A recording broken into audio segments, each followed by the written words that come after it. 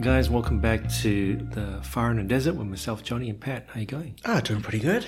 And this is part 2 of Crisis Leviathan review. And we're now, we've previously in part 1, we talked about the theory of Crisis Leviathan, which is the ratchet theory. According to, Robert Higgs, his theory is that how do we get such a big government is that when a crisis occurs, government will expand its powers and authority, and then after the crisis has finished, retrenchment of that authority never fully completes. It gets absorbed into the existing government structure.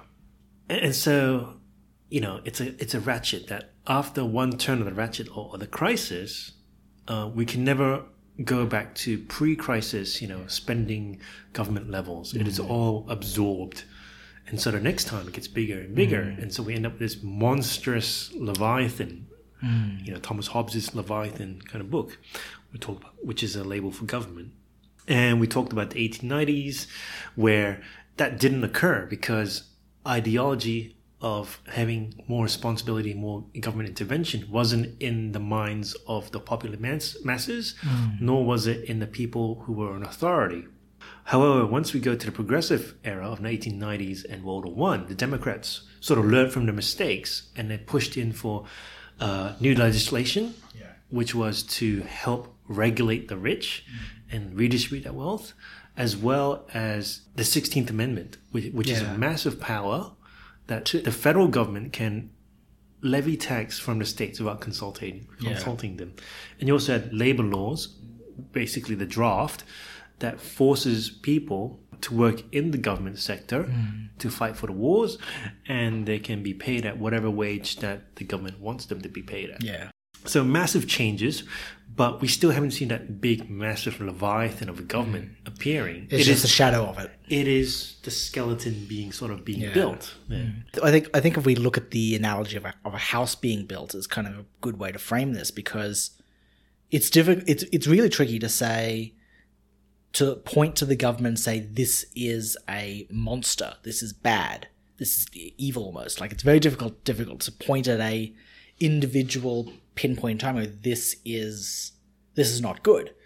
Because if you look at how you build a house, it involves a foundation, it involves a scaffolding, it involves laying bricks, and then you can do the interior design. When you look at those in isolation, each of those stages, it doesn't give you the final picture. You only see the final picture once all those individual things have come together in the correct order. And it's a sequential order too. You lay the foundation, you do the scaffolding, you lay the bricks. I've just simplified the basics of building a house down to 4 steps, but it serves the analogy, I think.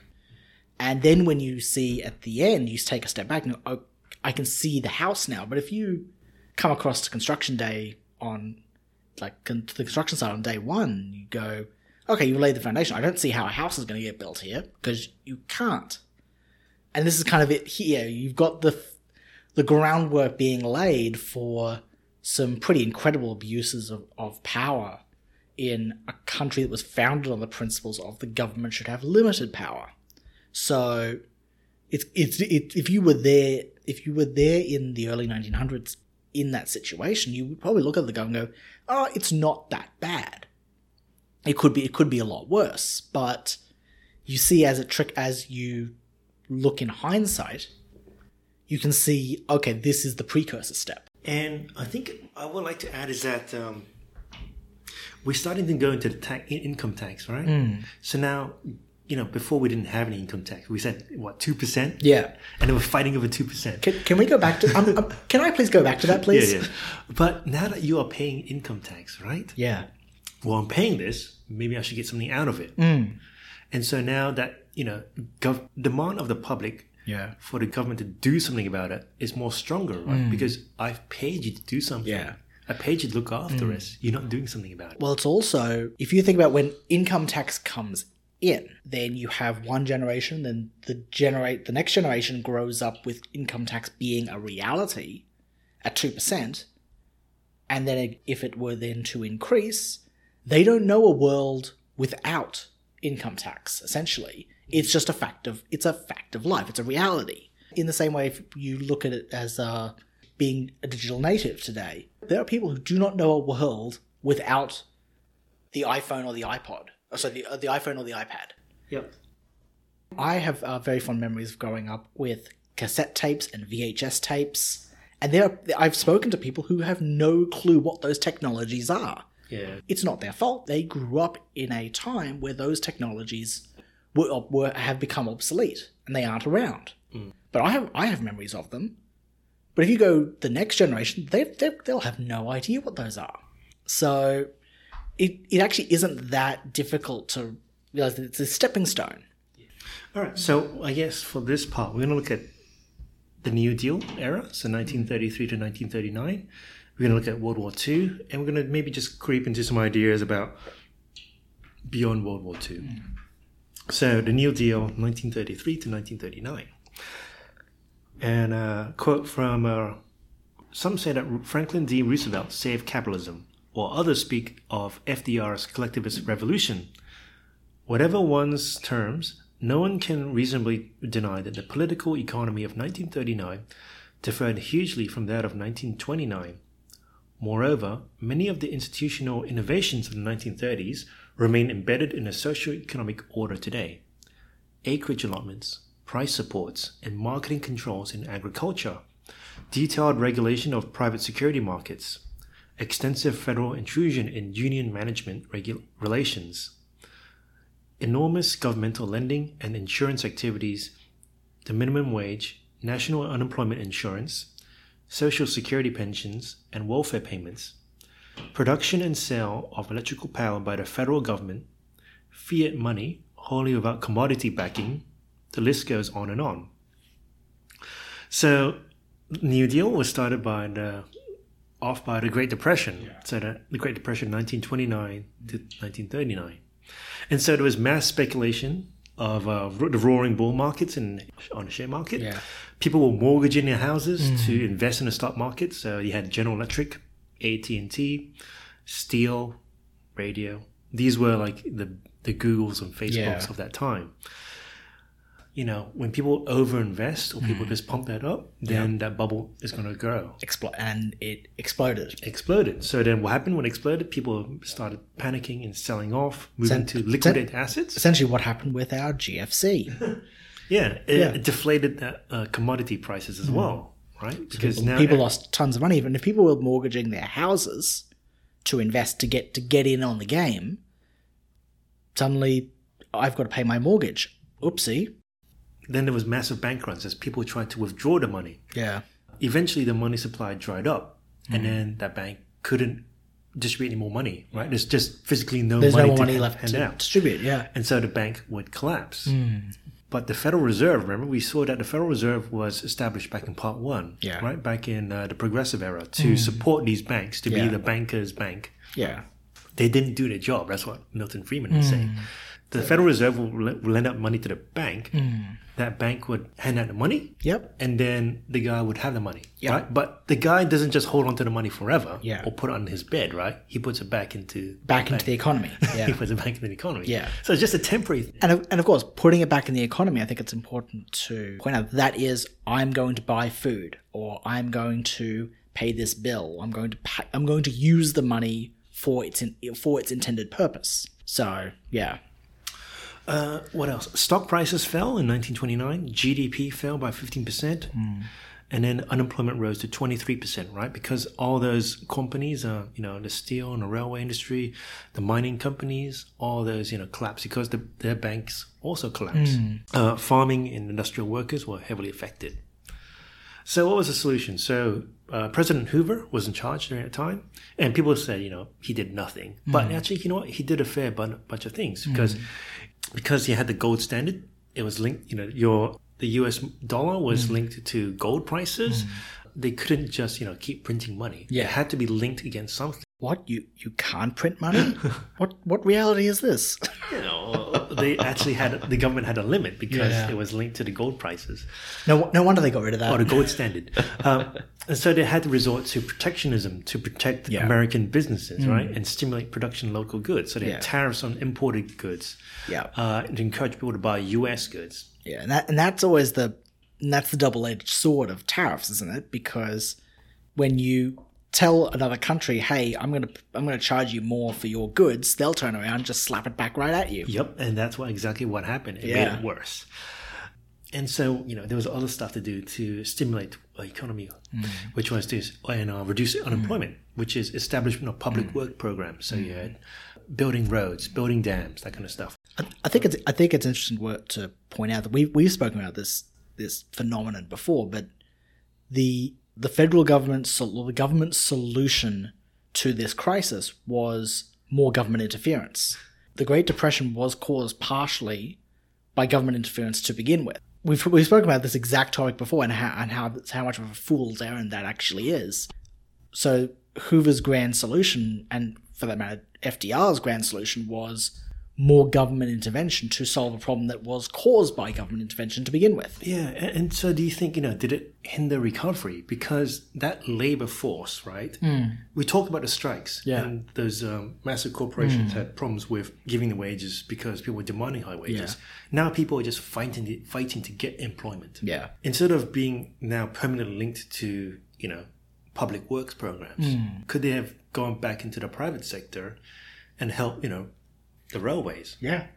And because it's a cheaper labor force, then maybe logistics costs of freighting is lower. So then other people can take advantage of that. Yeah. And steadily recover that economy. And that's the free market. Like what inevitably happens when the government interferes in the free market, it stops the free market from working, from doing what it's supposed to do.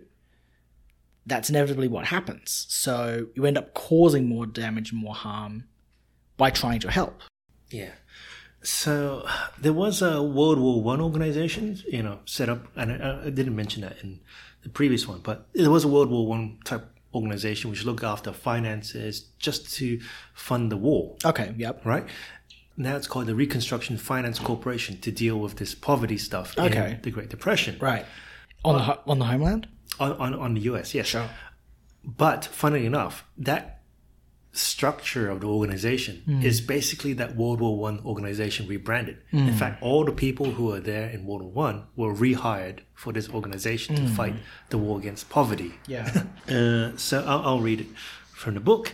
The administration's most important anti-depression action, the creation of the Reconstruction Finance Corporation, clearly benefited from the emergency rationale and the wartime analogy.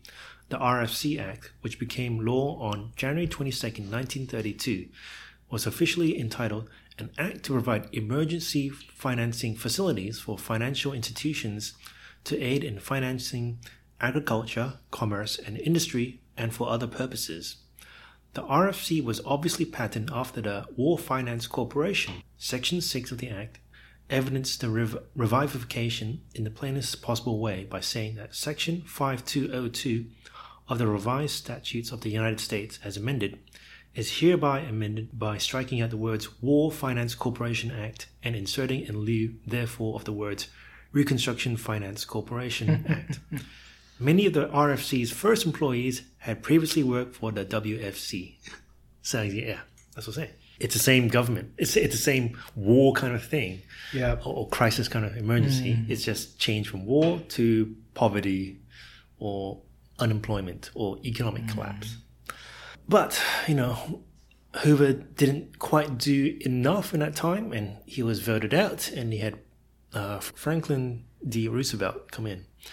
And what did he do? He abandoned the gold standard. He forbade the trading of gold or stocking of gold at home, which had limits on monetary policy because you can't print more money because it has been linked to the gold standard, which kept the supply low, and now they're able to print more. So, quote from the book, the day after Franklin Delano Roosevelt took the oath of office as President of the United States, he issued a proclamation calling Congress into a special session to convene on March 9. His first substantive action on March 6 was to proclaim a national banking holiday, the very action he had refused to endorse by Hoover just 3 days earlier. The proclamation referred to withdrawals of gold and speculation in foreign exchange that had created a national emergency. It claimed the Trading with the Enemy Act of 1917 as its legal authority. Well, remember 1917? What's that? World War I. Yeah. It uses that act. Whoopsie. By the second week of March 1933, an extraordinary conjuncture had developed. 1. a genuine economic crisis, especially the massive unemployment and pitifully depressed production and consumption. 2. An artificial economic crisis produced by the nationwide banking shutdown. 3. A widespread sense of crisis and a feeling that only extraordinary measures could prevent an even greater catastrophe. Sentiments manifested in a numerous and diverse calls to do something, even if dictatorial powers were required to do it. And 4, a new administration taking office unencumbered by perceived responsibility for past ill fortunes and unchecked by opposition from a partisan Congress, eager to obstruct and embarrass the president. The crisis, John Garrity had written, justified the casting aside of precedent, the nationalistic mobilization of society, and the removal of traditional restraints on the power of the state, as in war, and it required personal leadership more forceful than necessary in normal times. The only ingredient lacking was a strong leader, someone who could seize this pregnant moment and bring to fruition its immense potential. And so you had this massive shift from labor employment from private to public. So you had this thing, which FDR was accused of creating the government agencies or the alphabet soup. So you had unskilled labor, so young men who are unemployed, employed in the Civilian Conservation Corps, and also in the Works Progress Administration, which were trained in military-style camps to do public works, to do roads, construction. You had the introduction of the Social Security Act, a welfare protection from the market. So if the market collapses, you still have some kind of payment by the government to keep you to keep the economy stimulated, essentially. Basically, for the government to give you money to buy your bread, buy your goods and stuff. And that's the interesting thing, is that on face value, that sounds like an inherently good thing. It's like you want to make sure that all your citizens have enough food for bread and whatnot. But as we can see today with our welfare system that's grown and expanded every year, you go, well, things are more expensive. Our wages haven't kept in check with the cost of living, so it's now disproportionate, and you've got a whole host of other societal ills and problems that have emerged out. So it comes down to you're trying to use the government to solve these problems again and again and again, and it's failing. But you have a multiple generations of the people who have grown up knowing nothing else but the government stepping in to solve the problem. Yeah. And so what do you do? I'm not against government, right? Neither. Yeah. I think you still need some kind of body, independent third party. Yeah. To do justice, to administrate the justice system. And also you want to have someone who has police, so you can manage the crime. Yeah. Is the government responsible for what you do in your personal life, in your bedroom? Yeah. Is it responsible for helping you buy a house? And that I think is the question. That this is a civics question that we unfortunately are not taught. This should be taught as part of public education, our education system. What is the purpose of government? And that's not a question I don't think anyone really necessarily consciously thinks about when they go to the ballot box to cast their vote for their governmental representatives. We should be asking this question of what is its purpose? What should it be doing? And also what shouldn't it be doing? And I don't think this is necessarily this is I have the right answers here. I'll be the first to say I don't know if my answers are the right way to go about it. But it is a conversation we as citizens should be having about our government of what is its purpose, what shouldn't it be doing, what are the boundaries? Because then we can find some common ground, common consensus of, or at least hope to try and find some common consensus of what our government should be looking like. So going back to the New Deal, who are the key people instigating all this stuff? So there's a lot of demand from labor unions because all these industrial people got laid off. You had a lot of people who were small farmers. So there was a book, The Grapes of Wrath, where the small farmers in the central of North America, all fled to California because they heard there was employment there. Yeah. These are the people who lost their farms because they can't grow anything. Plus there was all these banking collapses. You had the people in the politics. You had the Democrat Party trying to fight for these guys. And so there were key moments in history. So development of these government organizations. So you actually see the expansion of government. Yeah. There's more people now in government. There's more spending by government. There was moving away from the gold standard to fiat currency. So now you're definitely lifting the credit limit of the government, right? Yeah. So we talk about lifting the credit. So the government can levy taxes on these people. Now that US dollar, it's not linked to any gold standard. So it can choose whatever it can do with that gold, with that US dollar. And then you had the Banking Act of 1933. So government is now insuring banking deposits, right? Because you had people lost their savings because when the bank collapsed. Yeah. Now government will insure you if your deposit is lost. So now you have government intervention in the economy and also in your personal savings. Yeah. Well, no, the interesting thing is at every point along this journey, no one is saying no. Are they? Everyone, this is all consensually given away. Well, if you think someone's going to help you, you're not going to say no. Of course not. No, it's not. It's not in our human nature. And then when someone gives you money, it's like, I'm not going to leave money on the table. I'm not stupid. Yeah. That's innately our predilection, almost human predilection, to falling further and further down this trap. But it's worse because it's a crisis. Yeah. So you're not thinking. Yeah. You're not thinking rationally about it. To continue from the book. To administer the Industrial Recovery Act, except for the Public Works Program, which was assigned to the Public Works Administration and placed under the control of the Secretary of the Interior, Harold Ickes, Roosevelt established the National Recovery Administration and named General Johnson to head it. The flamboyant Johnson launched into the task with unrestrained gusto, calling on the wisdom acquired from his service in the wartime mobilization. He strove to whip up emotion, enthusiasm, even hysteria if possible, to promote the codification of American industry and universal compliance with the codes promulgated. No one appreciated the importance of symbolism better than Johnson, who attempted to bring about an overnight reversal of many deeply embedded values with regard to the market economy. And so, to quote from, so Higgs quotes from another person, competition became economic cannibalism, and rugged individualists became industrial pirates. Conservative industrialists, veteran antitrusters, and classical economists were all lumped together and branded social Neanderthals, all dealers and corporals of disaster. The time-honored practice of reducing prices to gain a large share of the market became cutthroat and monopolistic price slashing. And those that engage in this dastardly activity became chiselers.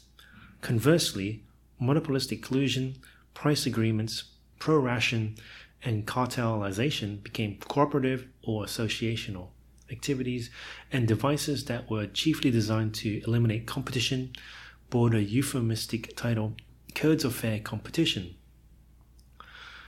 A whole set of favorable collectivist symbols emerged to describe what American laws and the courts had previously under other names regard as harmful to society. And returning back to Higgs's book, at Barak's suggestion, Johnson adopted an emblem, the famous blue eagle, to be displayed by all businesses pledged to comply with the codes. The NRA organized mass demonstrations of public support, including a parade of 250,000 people in New York. Billboards, posters, buttons, and stickers displayed the NRA's messages. Volunteer boosters like the 4-Minute Men of the Wartime Liberty Bond drives spoke in support of the Great Crusade. Radio stations and newspapers fell or were driven into line.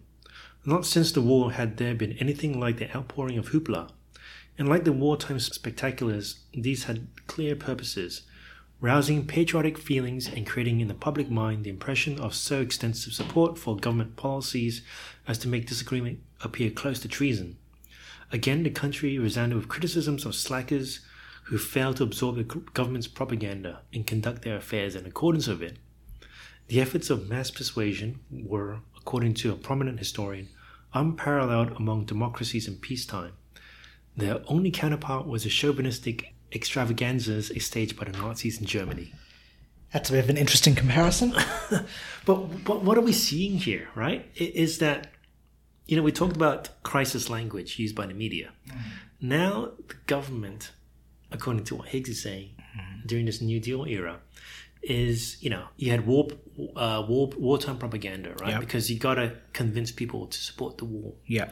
Now you have this, Reconstruction Finance Corporation, which is doing a effectively war on poverty, unemployment, that kind of stuff. And that's a massive foot bill. Yeah. And they're also using wartime propaganda. Their wartime propaganda language. Yep.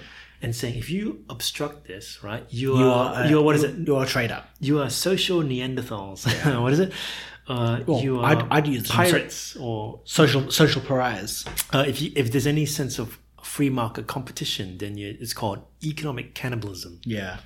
There's that kind of crisis language to draw support. Yeah. And propaganda. Do you think it's a fair thing to use, or Of course not. No. When you have to use manipulation tactics, when you're debating an issue, you should be using the merits of your argument. You should be putting forward the case to try and convince someone, not to social shame them or to bully or belittle your opponent into agreeing with you. We should be able to have free discussion rather than being labeled, Nazi or bigot. Yeah, exactly. Because by belittling your opponent, then you're getting your way, but they're not. Well, you're not winning. Your arguments are not able to stand on their own 2 feet. If I'm instead saying, "Hey, here's my argument. Don't agree with anyone. Anyone who disagrees with me is evil." Yeah, it's like when it comes down to it, that's essentially that my argument is not my idea is good. My argument is then my opponent is a monster. Do not agree with him. Mm-hmm. Otherwise, you're a monster too. That is an argument you can certainly take. But you'll note we're no longer arguing the issue. We're no longer arguing my idea. We're arguing over name calling, which last time I checked was something we should have been leaving in the playground. So, it's 2021. We're living in a crisis. Do you sort of see that sort of propaganda language? Of course, right now? Yeah. Okay, give me some examples. What's some of the slogans we can hear? I'm just trying to think of some. My brain's shutting down. That's all right. I could just read some out for you. Yeah, if you I sort of see them, and this is maybe not exact, propaganda, but I see patterns, right? Because we're seeing patterns in history. So, you are reckless if you get together. If you're dangerous if you get together, right? I wasn't sure whether you wanted me to go down that route. But okay, no, that's cool. No, I'm just pointing it out. Yeah. And, I don't really like when YouTube censors it, but that's, we should be able to speak freely about it. I'm not saying this is wrong, but I am held in that tension because there is the big tech people now. Yeah. Go look into this. You are called super spreader. Remember? Yeah, that's right. You are that link that causes this pandemic. You are, are the cause of this stuff. If we're going down that route, so a good example is being told that we need to quarantine or isolate. Now, it was interesting because I looked at what the word quarantine means, and quarantine means you are sick. You need to wait until you get better before you can leave quarantine. Now, we were using the term quarantine for people who were perfectly healthy. We didn't know whether they were sick or not, but they as far as we knew, the person could have been perfectly healthy. Yeah. But they were still put into quarantine regardless. Yeah. And you know what? You got like the news, people calling, science deniers. Yeah. Or medical deniers. Even anti-vaxxer. And that's it gets lumped together. You essentially get lumped together with, you're not one of those anti-vaxxers. And it's like, no, I'm not talking about vaccines. I'm talking about being told to lock down in my home. Yeah. It's like, but you'll note that what happened was you got lumped in with this other group of people. Yeah.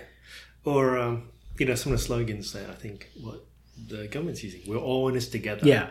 Everyone's got to wear a mask. Everyone has to wear a mask because it's not effective. So we're all in this together, which is a very wartime kind of propaganda language. Do you want to be COVID safe? COVID safe. It's like, no, I don't want to be COVID safe. Wrong answer. Yeah. It's like, no one in their right mind is going to answer that in the negative. I think where the disagreement come from is the solution. So, what happens after this post-crisis is, there'll be some studies. It says it'll become too late because it's all going to be ratified in law. Yeah. Did the lockdown actually prevent some of the stuff? And was it overall worth it? Because we are spending a lot of GDP to save lives. That's not to say that those lives aren't less valuable. Yeah. But there's a lot, there's causes in mental health. There's suicide, depression. There is loss of employment. Yep. There is massive debt. There's, the job keeper and all kind of stuff. We're spending a lot of money. Where's the risk analysis and where's the cost benefit that's been done? Yeah. There's no one's doing it because right now we're just pumping out trillions of dollars into. We are in the middle of crisis mode. Yeah. But the interesting thing is that the measures that we as a people have accepted and gone, yes, this is okay, we will go along with this, such as isolating, locking down. Take Queensland, for example. So we had one local case, and I think 8 to 10 cases that were overseas travellers coming in. So we got about a pool of around 10 people with COVID that had been confirmed, and we had to lock down for the weekend and 2 weeks of masks. Yeah, and for the entire state, not the region where the people were operating. Which I would argue, if we're going down the protectionist route on the sliding scale of freedom to protection, if we're opting to go down that more protective route as a solution, or as a response, then okay. The greater Brisbane region, maybe there's a fair argument to be had that we need to lock down and wear masks. Okay, we can have that discussion. But the entire state? Yeah, like Townsville, Cairns. Yeah, exactly. So that's where the lunacy of some of those ideas did come out. And I was looking at going, well, I haven't made that much of a song and dance of wearing masks and things like that to that great a deal. But the rules that were being made and the rules that people were going along with, no longer, with me at least, were making much sense. Yeah. It just feels like we're just winging it. One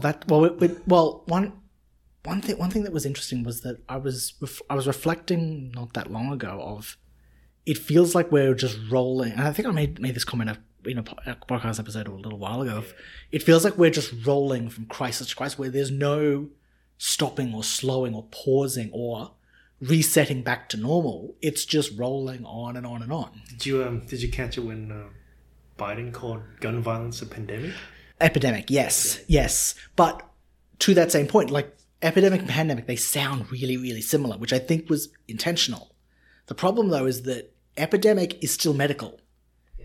It's still linked in with it being a medical condition.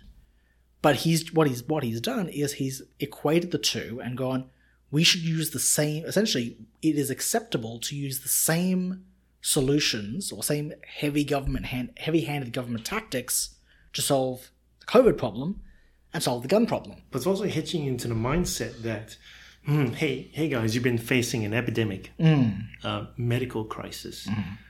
This gun violence is similar to that medical crisis.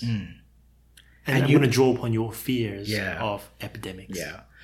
And I think there's a funny thing is, with a lot of government propaganda, there's a kernel of truth there, because if my propaganda was a blatant lie, like there was no truth at all, people probably would not be able, there would be a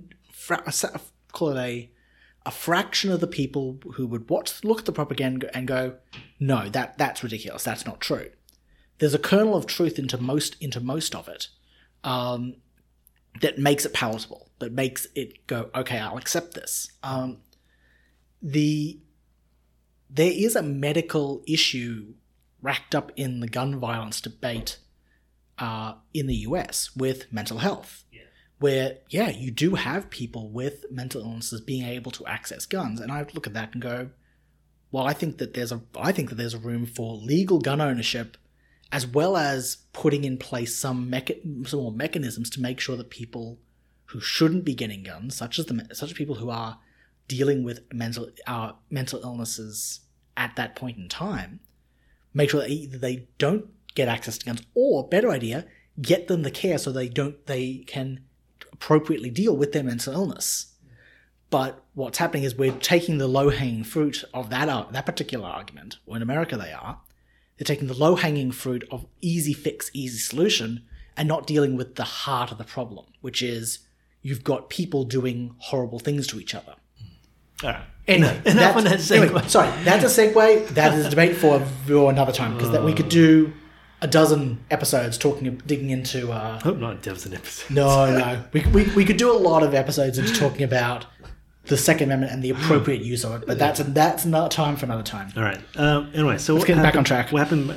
You got me on my hobby horse there. What happened at the end of the New Deal sort of part? So you had outcome of support from the farmers, unemployed youth, and elderly. You had the growth of the welfare state, Social Security, which continued after the Conservation Corps and those work programs were abolished. So that was the ratchet.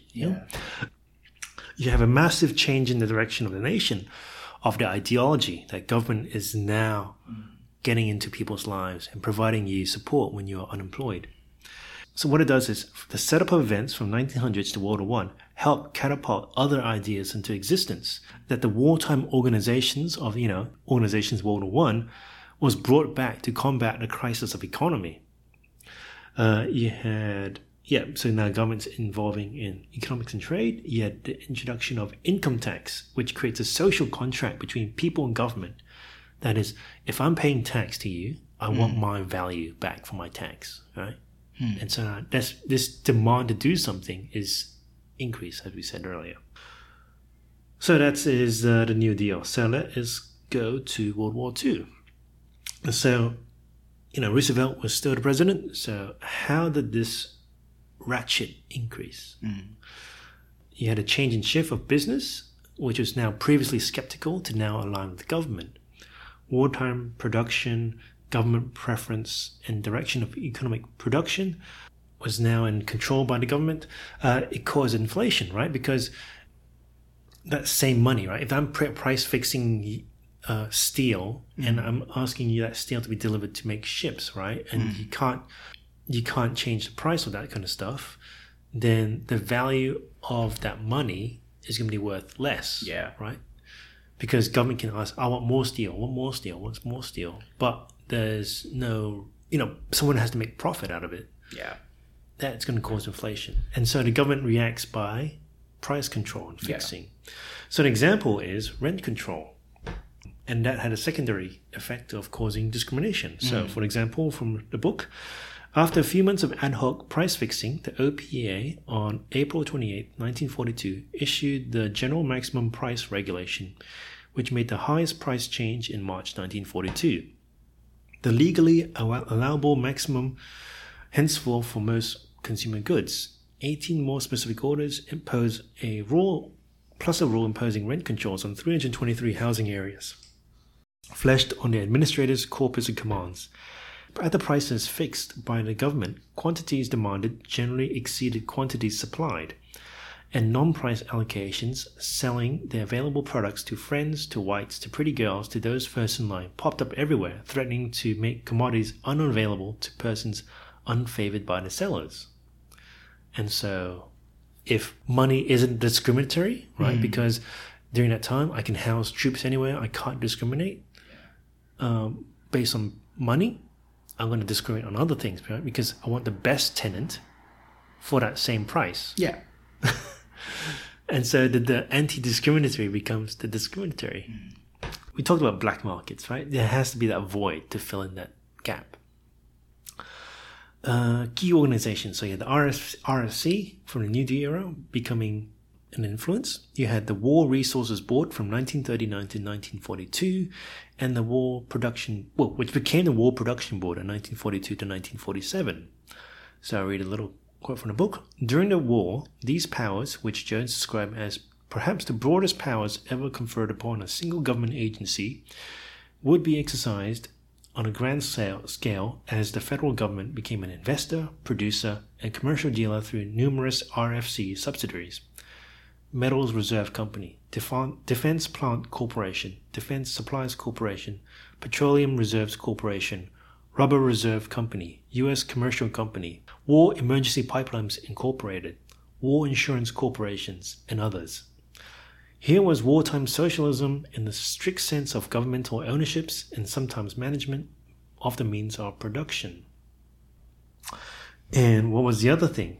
The other sort of side effects and key events is probably the Japanese internment, right? So remember, you had Pearl Harbor, you had the Japanese is on the opposition towards the United States, and then there's all these Japanese Americans in America. So what did Roosevelt do? He had one of the most egregious violations of human rights by herding in 110,000 Japanese Americans. 2/3 were U.S. citizens, and they were herding them into concentration camps, which the Supreme Court chose not to veto because of wartime crisis. Right.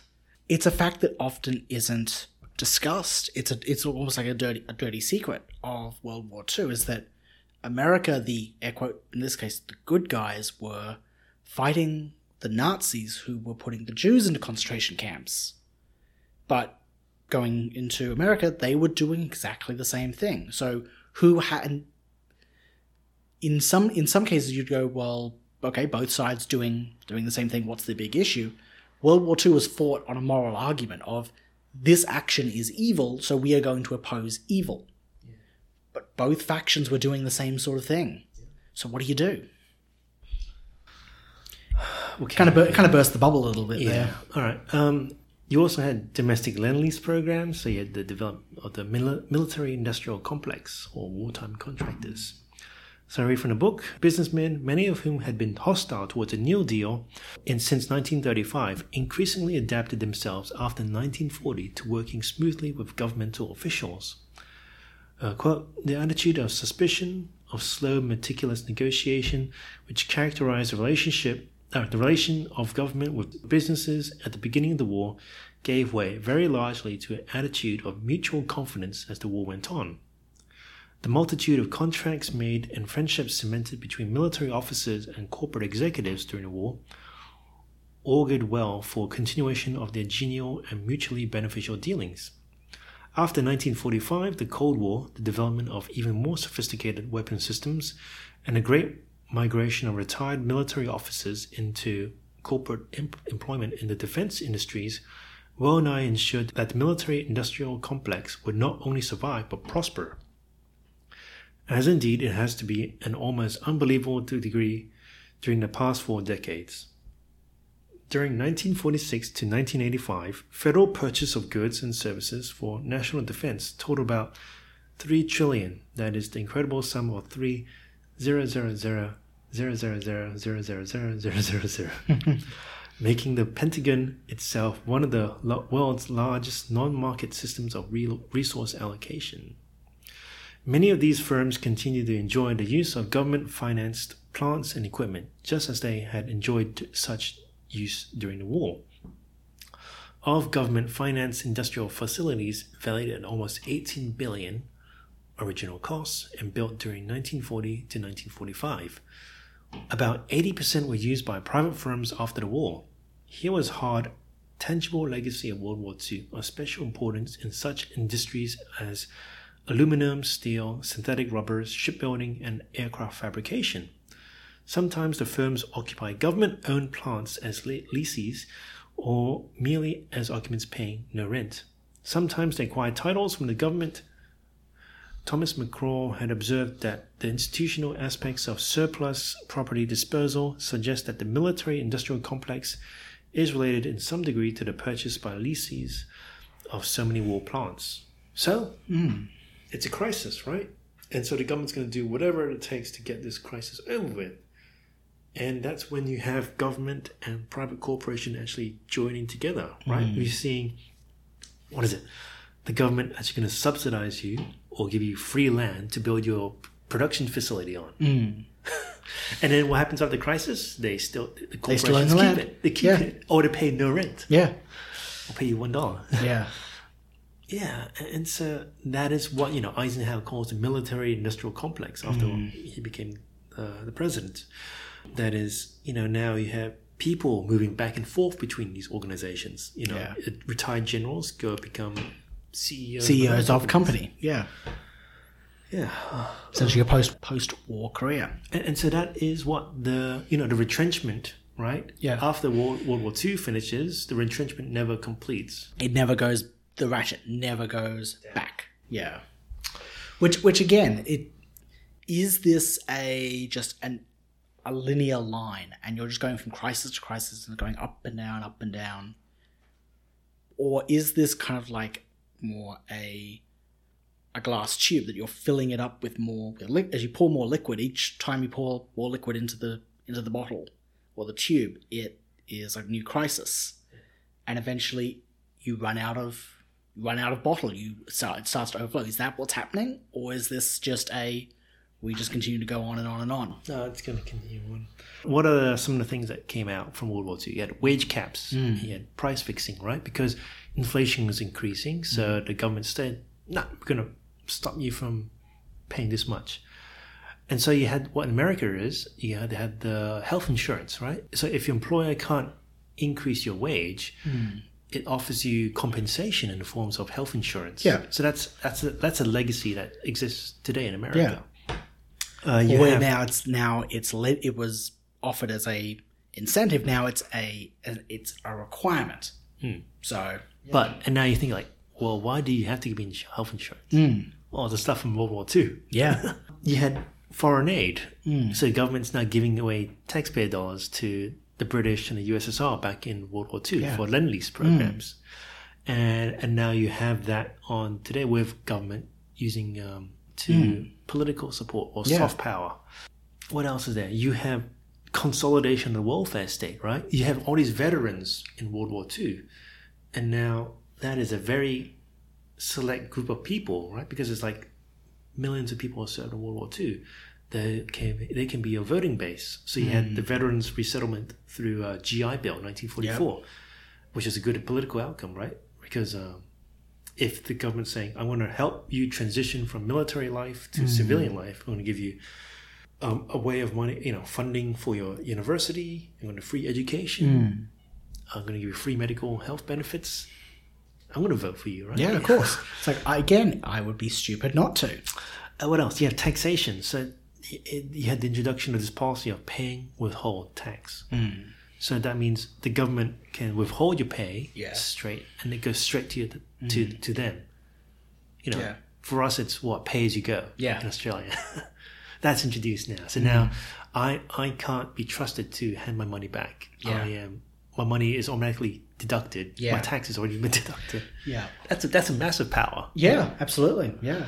With that said, you do have the option with taxes. You can opt to have your entire paycheck delivered to you, but you will then get a tax bill at the end of the year.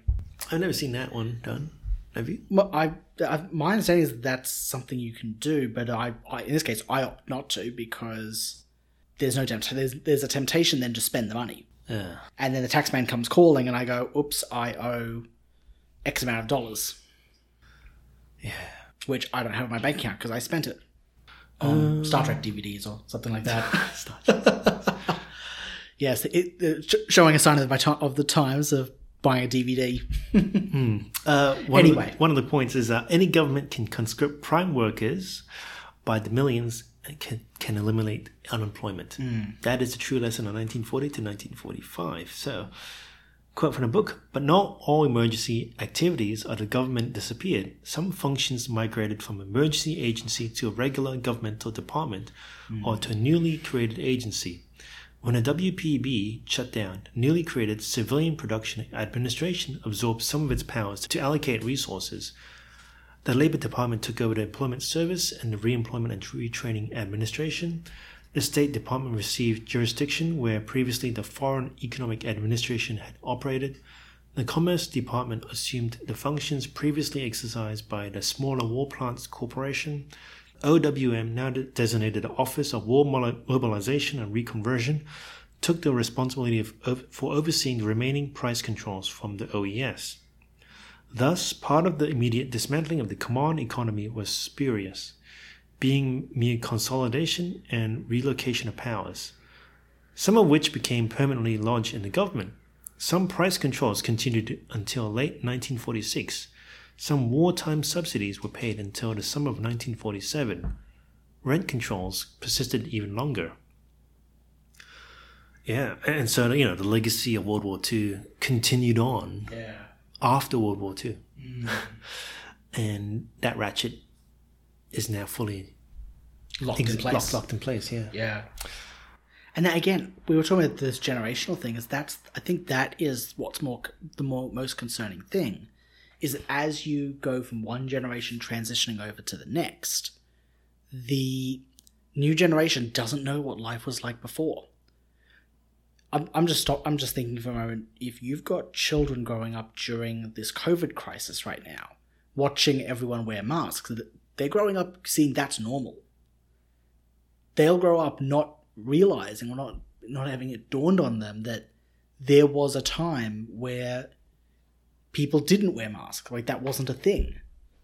So we talk often about the new normal. Is that what we want as a people? I don't know. Yeah. And again, it's not for me to say. I'm not saying, again, this is not me saying I have the right answer or the solution. It's like, this is a conversation we should be having together and going, what is it that we want? Would life pre-COVID be better as opposed to post-COVID? Yeah. It probably takes time to work out. But if government now, or the health department, has the power to lock down a state or a country, is that some kind of power I want to give to the health department? Yeah. So, looking at beyond World War II, because this book finished around 1980s, we haven't considered GFC. Yeah. So again, that was massive bailouts by the government of the banks. You now have COVID. We spent, I think Australia had another $1 trillion package. To revive the economy. But that's not linked to any commodity, right? That's fiat money. Yeah. So what is will there be inflation coming soon? Yeah, that's the... We've seen crisis language. You talk about that sort of stuff. Yeah. Like, the anti-vaxxers, the super spreaders, the science deniers. They're like, the flat earth deniers. Flat earthers. Well, pretty much conspiracy theorists. Like that. So if you have questions, you are instantly told, oh, you're one of those conspiracy theorists. This is the bucket that you belong in. And guess what? These are your neighbors. The people who flat earth, anti-vax, yada, yada, yada. These are the people that you're with now. I was like, no, I wasn't thinking about this stuff before, but yeah. And these are to compel people to fall in line. To fall in line, but also change the mindset. It's this is, you need to accept this. You got to sacrifice this, like a war kind of crisis thing. Yeah. So you can endure this. I've heard it described as a war on COVID. It's like, well, that's actual language that I've heard used. Is it only COVID-19? How COVID-21? I don't know. Well, that's the thing is, when you declare a war on drugs, war on terror, we've used these terms before. It's like, when you declare a war on something, that something has to be tangible enough so that you can actually declare victory against it.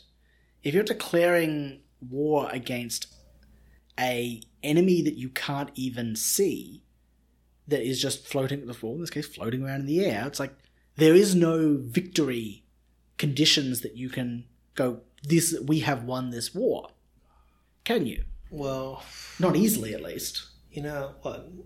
But again, it's that crisis language, wartime language, that is being used to describe every single thing.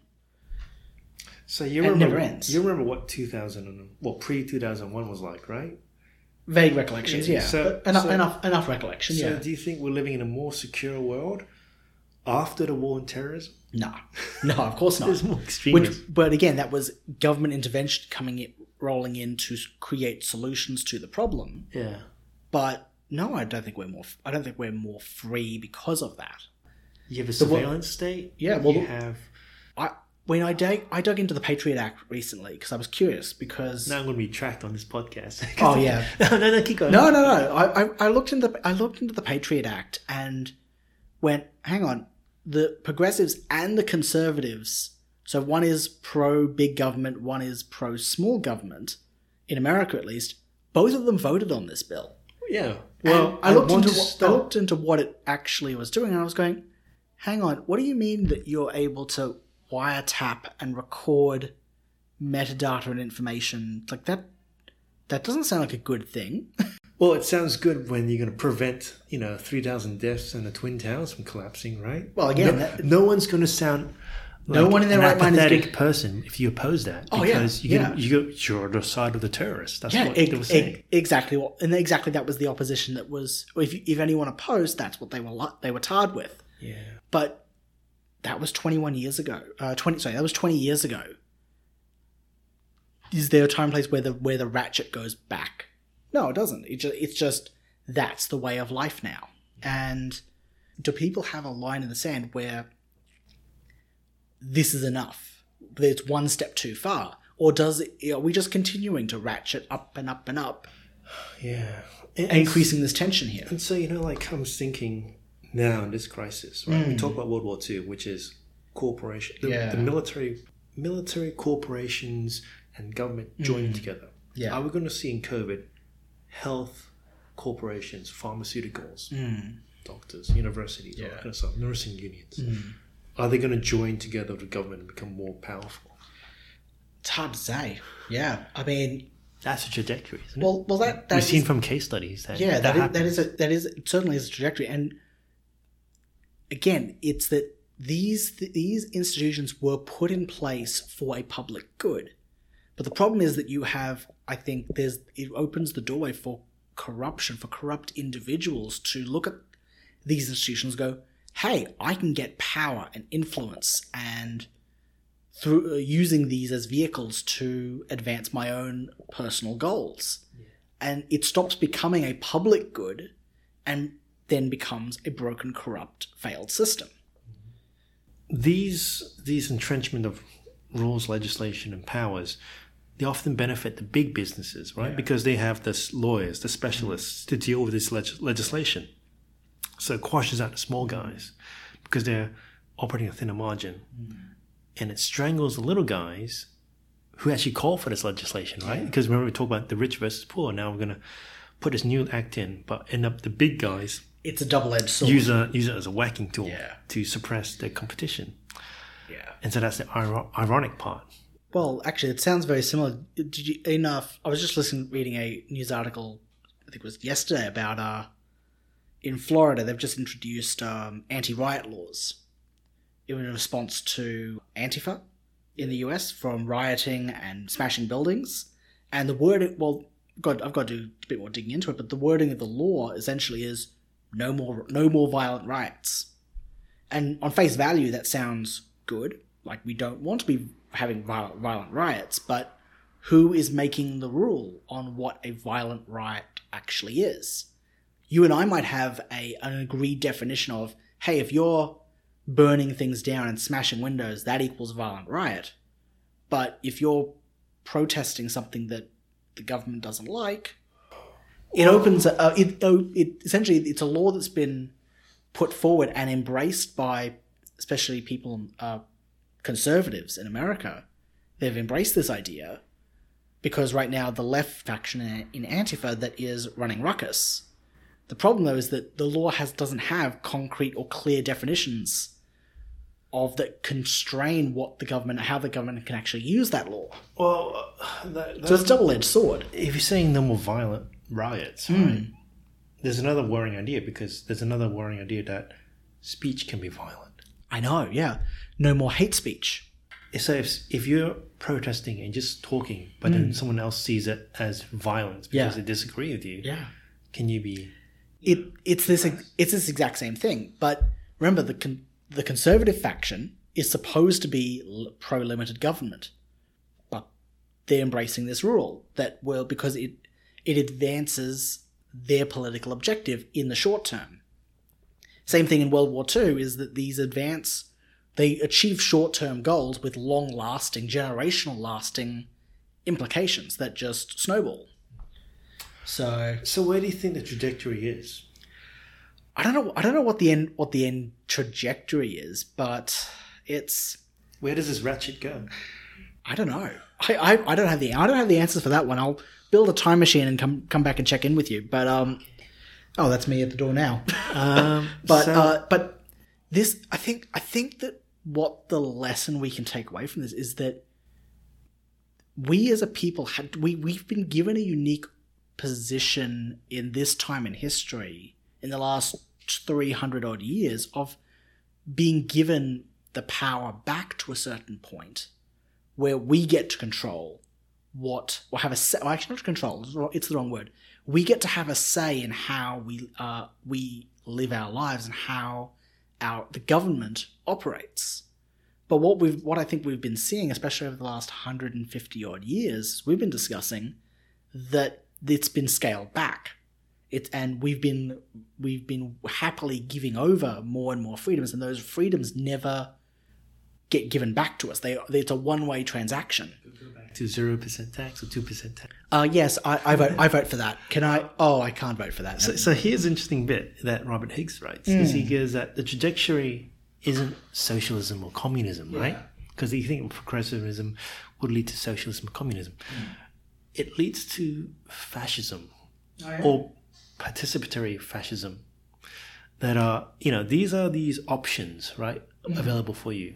But they must serve the national interests or the interests of your community versus the socialist communist dictatorship that they will dictate you, direct you to do whatever they want you to do versus fascism, which limits the options that you have, similar to what you have with, health insurance. Your government can only choose this many options. Well, fascism and socialism are essentially two sides of the same coin. They're not diametrically opposed entities. They are actually much closer together than a lot of people would believe, in that in order for them to work, they necessitate a strong government presence in the lives of the individual. And one other thing that he adds is that the trajectory of this participatory fascism is that it tolerates private ownership. You have private ownership in a sense, air quotes, only because it serves the national interest. At the moment it doesn't serve the national interest. A good example actually with the COVID crisis has been if you work for an essential business, then you can stay open. If you're a non-essential business, you close, you go home. If you can't work online, you stay shut. That was something I did start to question, of going, hang on, who determined what businesses were essential and non-essential all of a sudden, almost overnight? Well, it's the big businesses that can operate exactly because they comply. Exactly. Marks of the rules. So what do you do to the small cafe that can't open up? That can't have these cleaning regimes, that have these masks or these space. All these rules and tick boxes they have to check off. Oh, the big business just shut. They absorb the cost. Oh, they shut down. Exactly. So, but where did we decide? So who sat down and decided? Okay, list of businesses. Each business is a card, and these businesses over here as cards. They're essential. We need to keep them open. These ones, we can live. We can live with them closing down for a little bit. Bureaucrat. It's like bureaucrat. Who voted for them? No one. That's the beauty of this entire trap, or this spider web almost that we've created for ourselves. So how do you avoid it? How do you reverse the ratchet? Well, I think that once the ratchet's been sprung, you can't reverse it.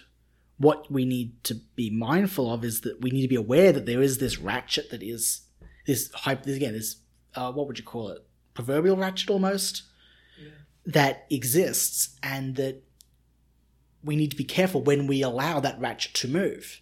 We need to control, but we need to exercise more control, I think, over what the government is doing and make them more accountable.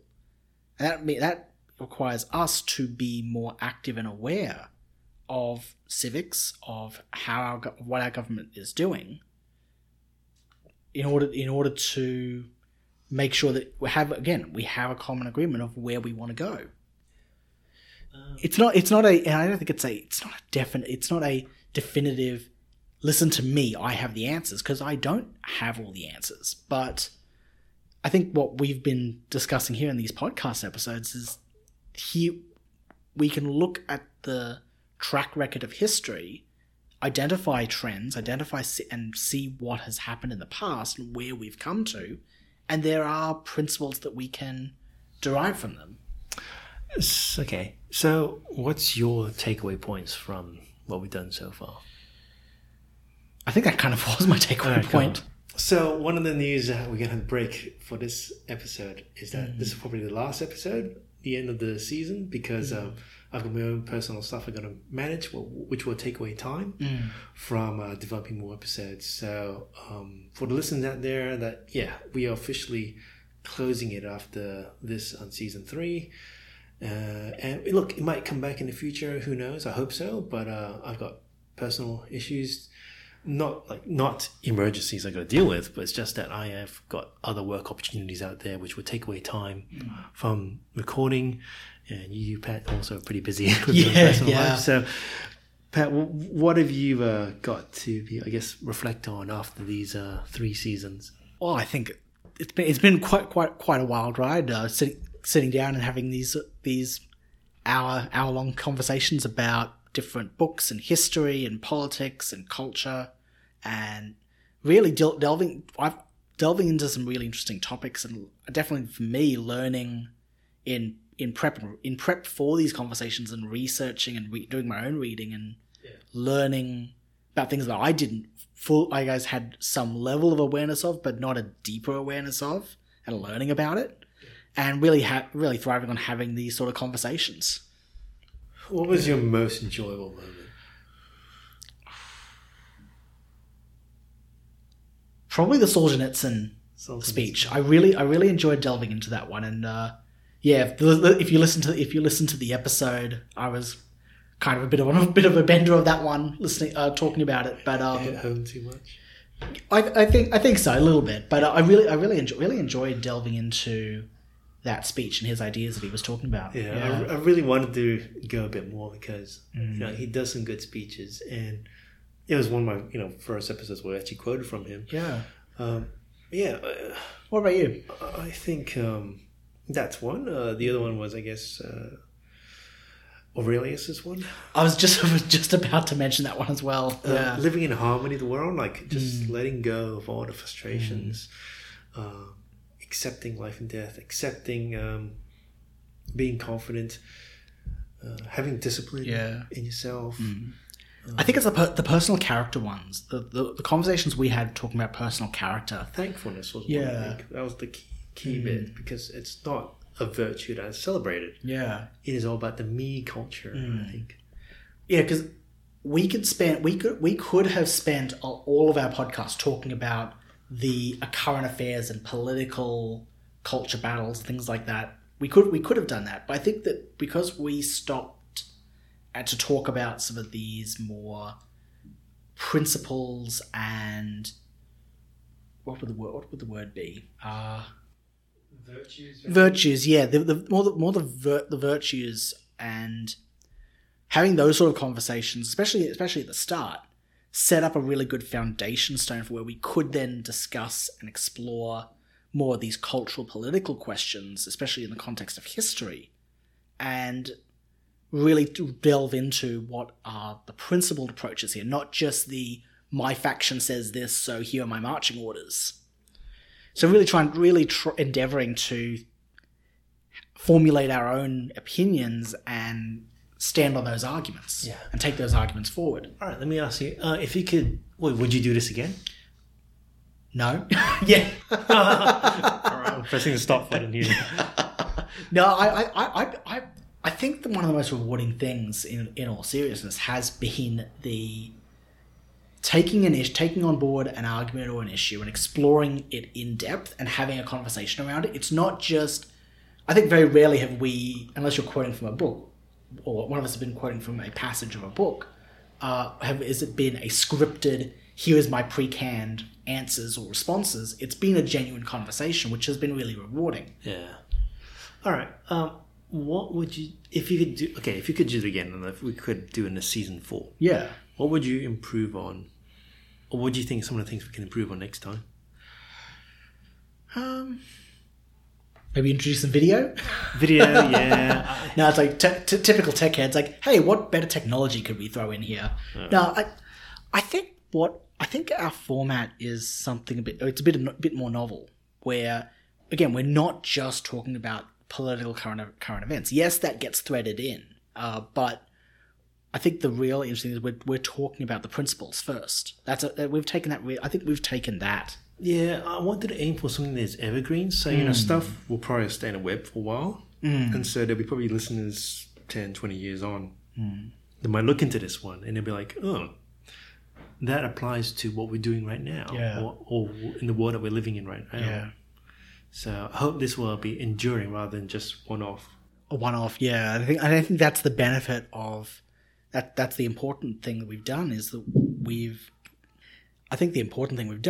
tried to stick to, hopefully we've endeavored to try and stick to those principles, and our listeners will be able to hopefully tell us if we've done that or not, but stick to those principles, those virtues, those founding ideas that allow us to form a basis to discuss more complicated or different socio-political current affair type topics, and have that lens, not I'm a progressive or a conservative lens. It's here are my principles and values, here are things that I find important, and here is now how I can use those principles. And that's what I want to get back with the podcast.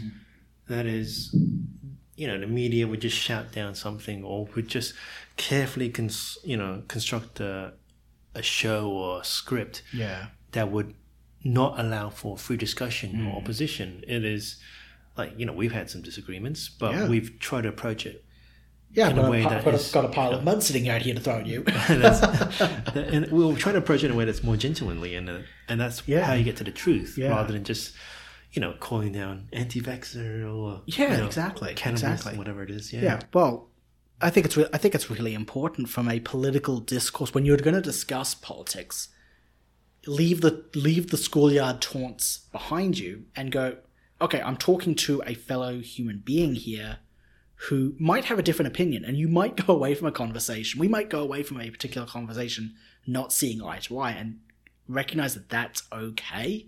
You don't need to convince everyone, but I think one thing we do need to agree on is that we are both human beings with equal value and worth. If you start there, there's a chance for coexistence there. We can get along. Yeah. Any last words to the listeners out there? I think a big word of thanks to everyone who has been listening to us sit here and talk for how many? So we've done 3 seasons, about 10 episodes apiece. Well, not this one, but yeah. No, essentially, it's quite a long time now. Yeah, like sitting. If you've found us and listening to us since we started, it's a word of thanks very much. Yeah, and quite gratifying. I guess for myself, Johnny, I'll thank you guys listening. Yeah. All right, we'll see you guys some other time. Indeed. All right, see ya. See ya.